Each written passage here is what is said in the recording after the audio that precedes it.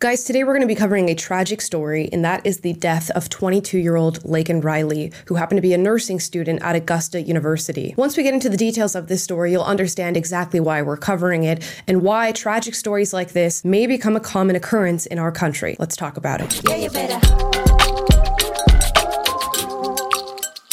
Yeah, you better. Before we get into this story, my sincerest condolences to the friends, family, and loved ones of Laken Riley. This has got to be such a tough situation, and this story is now sweeping the nation as more details are being released in regard to exactly what happened and who is possibly responsible. As this story is sweeping the nation, I'm sure many of you are aware of the harrowing details, but for those of you who aren't, 22-year-old Laken Riley was found dead on a trail near the University of Georgia campus. She was found with visible injuries, and it seems as though her cause of death was blunt force trauma. A search was started for Laken after a friend reported that she had not returned from her morning run. This all occurred last Thursday, and immediately law enforcement launched an investigation into who was responsible for the murder of Laken Riley. With swift work from police and law enforcement, they made an arrest on Friday. The suspect is 26-year-old Jose Antonio Ibarra, and it was soon discovered that he is actually an illegal immigrant who crossed the U.S. border in 2022. He left his home in Venezuela and crossed into El Paso, Texas that year. And as it is clear that Ibarra should have been deported back to Venezuela, he was actually let into the United States due to lack of space at his detention facility. It is important to note that he is of course innocent until proven guilty, as that is how we operate in the United States of America. And with that being said, here is a list of the evidence that law enforcement has obtained and the charges that have been filed. He lives here in Athens, but is not a U.S. citizen. He has been charged with the following: malice murder, felony murder, aggravated battery, aggravated assault, false imprisonment, kidnapping, hindering a 911 call, and concealing the death of another. The evidence is robust. It is supported by key input from the community, physical evidence, and expert police work.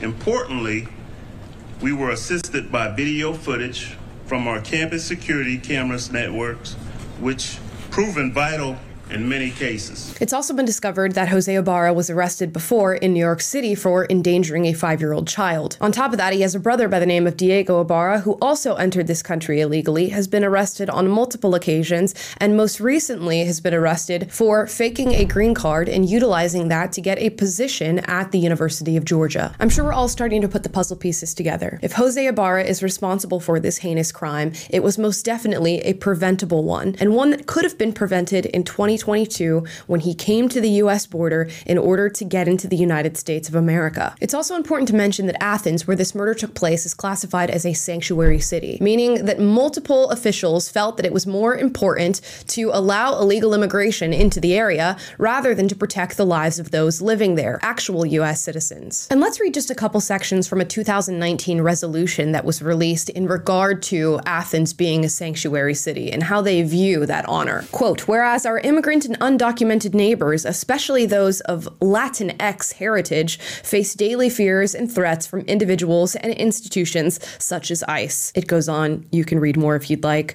I'm also going to highlight this last portion. "The Athens-Clarke County Unified Government denounces white supremacy and recognizes the role that some government institutions have played in creating it and commits itself to working to reverse the damage that has resulted to Black, brown, and all other minority communities." So it is made very clear where certain allegiances lie, and it is with people of color and undocumented migrants that are entering this country on an illegal basis. And apparently no regard for those of white background, as they must denounce white supremacy, I guess. It's very clear what narrative is being framed here, and this story flies in the face of said narrative. And it's unfortunate that we have to talk about the death of a 22-year-old nursing student when it comes to stories like this, because it should never happen. These stories should never occur. They are 100% 100% preventable. But still, they are trying to frame this story within the narrative that they've created based on their ideology. And I'm going to read you a few headlines and excerpts from media so that you know exactly what's going on. AP News says, quote, "The killing of a nursing student out for a run highlights the fears of solo female athletes." So instead of this being a story about sanctuary cities and illegal immigration and the crimes that can accompany an illegal immigration wave into this country,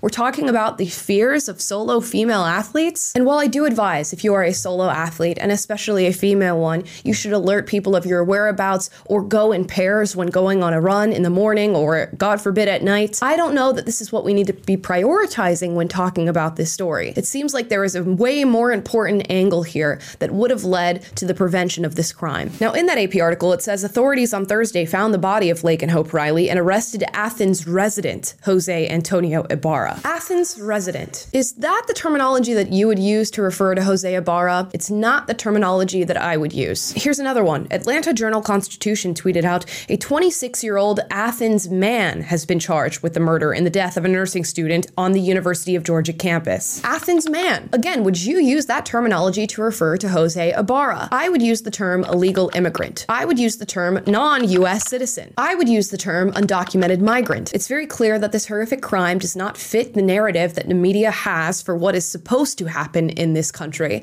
So instead, they reframe by saying Athens resident or Athens man, or saying this is truly a story about the fear of solo female athletes. In fact, nowhere in the AP News article that we referenced is Ibarra's immigration status or his prior criminal history. Why would someone feel the need to leave that out? This reminds me of that Ann Coulter clip that we reacted to quite recently, where she talks about the framing of certain crimes and how the news covers them. Let's watch. I mean, we don't know who did this shooting, by the way, the Super Bowl shooting. We have some idea. What? If it were a white man shooting, we'd know. Well, we don't know, but they haven't. That's how we know it's not a white man. I can tell you that much. But you think they're repressing that reporting? They wouldn't tell us about the transgender woman that shot up the Christian school for what, like a year? San Bernardino out here. Remember the crazy terrorist Muslims? That's when I first noticed, they're not telling us who it is. It's not a white male.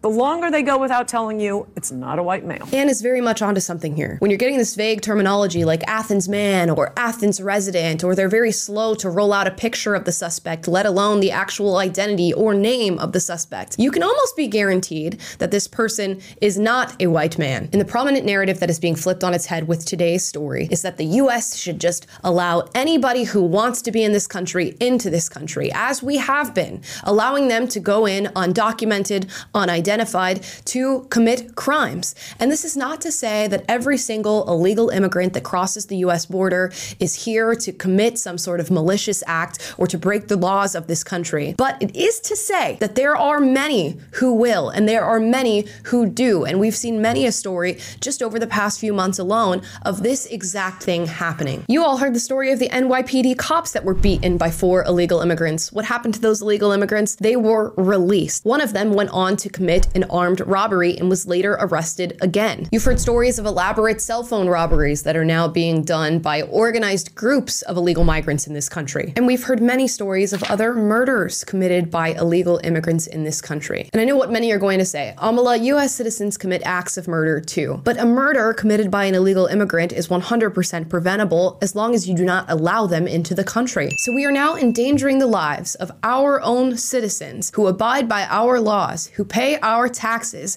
in the name of becoming some sort of sanctuary nation for people who want to cross into this country illegally. We know this is not okay. And your tax dollars are going towards initiatives that incentivize more people crossing the US border. And while I'm sure that many of these people plan to follow our laws upon entering this country, one crime like this is too many. He should have never been allowed in this country in the first place. He should have been deported as soon as he was arrested for a crime in New York City endangering a child. He should have never been allowed to to make his way to Athens, a place that incentivized his arrival with sanctuary city policies. The list goes on in failure after failure after failure, and it led to the death of a beautiful 22-year-old girl. And when you couple that with the fact that his brother also entered the country illegally and committed multiple crimes, most recently faking his way into a position at the university, you have to ask yourself what he was going to do next. And it seems as though his brother entered the country in 2023, meaning he had an example of just how to do it correctly. I wonder what that example was. And when you start to get a bird's eye view of our immigration problem and understand that millions upon millions of people have entered this country illegally, you'll start to get the feeling that we are in real trouble here, and that more stories like what happened to Laken Riley are in fact inevitable. And with this horrifying story, I want to leave you all with questions. And these are questions that we should all be thinking about and answering. How is it possible that Jose Antonio Ibarra was able to get into this country? What policies allowed him to travel from Venezuela into El Paso? What incentives made him think it was a good idea to cross into the United States illegally? Why is it that after crossing into the United States, he felt the need to travel to a place like New York? After getting arrested and released in New York, what might have attracted him to a place like Athens, where he would later be arrested for the alleged murder of Laken Riley? Ask yourself who is responsible for the consistent failure to arrest and deport Jose Antonio Ibarra? And how often are these consistent failures also being made in regard to other illegal immigrants? And lastly, ask yourself, was the death of Laken Riley preventable given what you know now? Because a question I will never be able to answer is, what did she die for? And with that, I would love to hear your thoughts in the comments down below. Again, my sincerest condolences to the family, friends, loved ones of Laken Riley. This is a tragic story. I hope we never have to cover anything like this again, but if we are reading the writing on the walls, it seems as though this is going to continue to occur. Again, I'd love to hear from you guys. If there's anything that you disagree with in this video, duke it out in the comments, but do so respectfully, please, especially on this one. And with that being said, I will see you tomorrow. Bye, guys. Yeah, you better.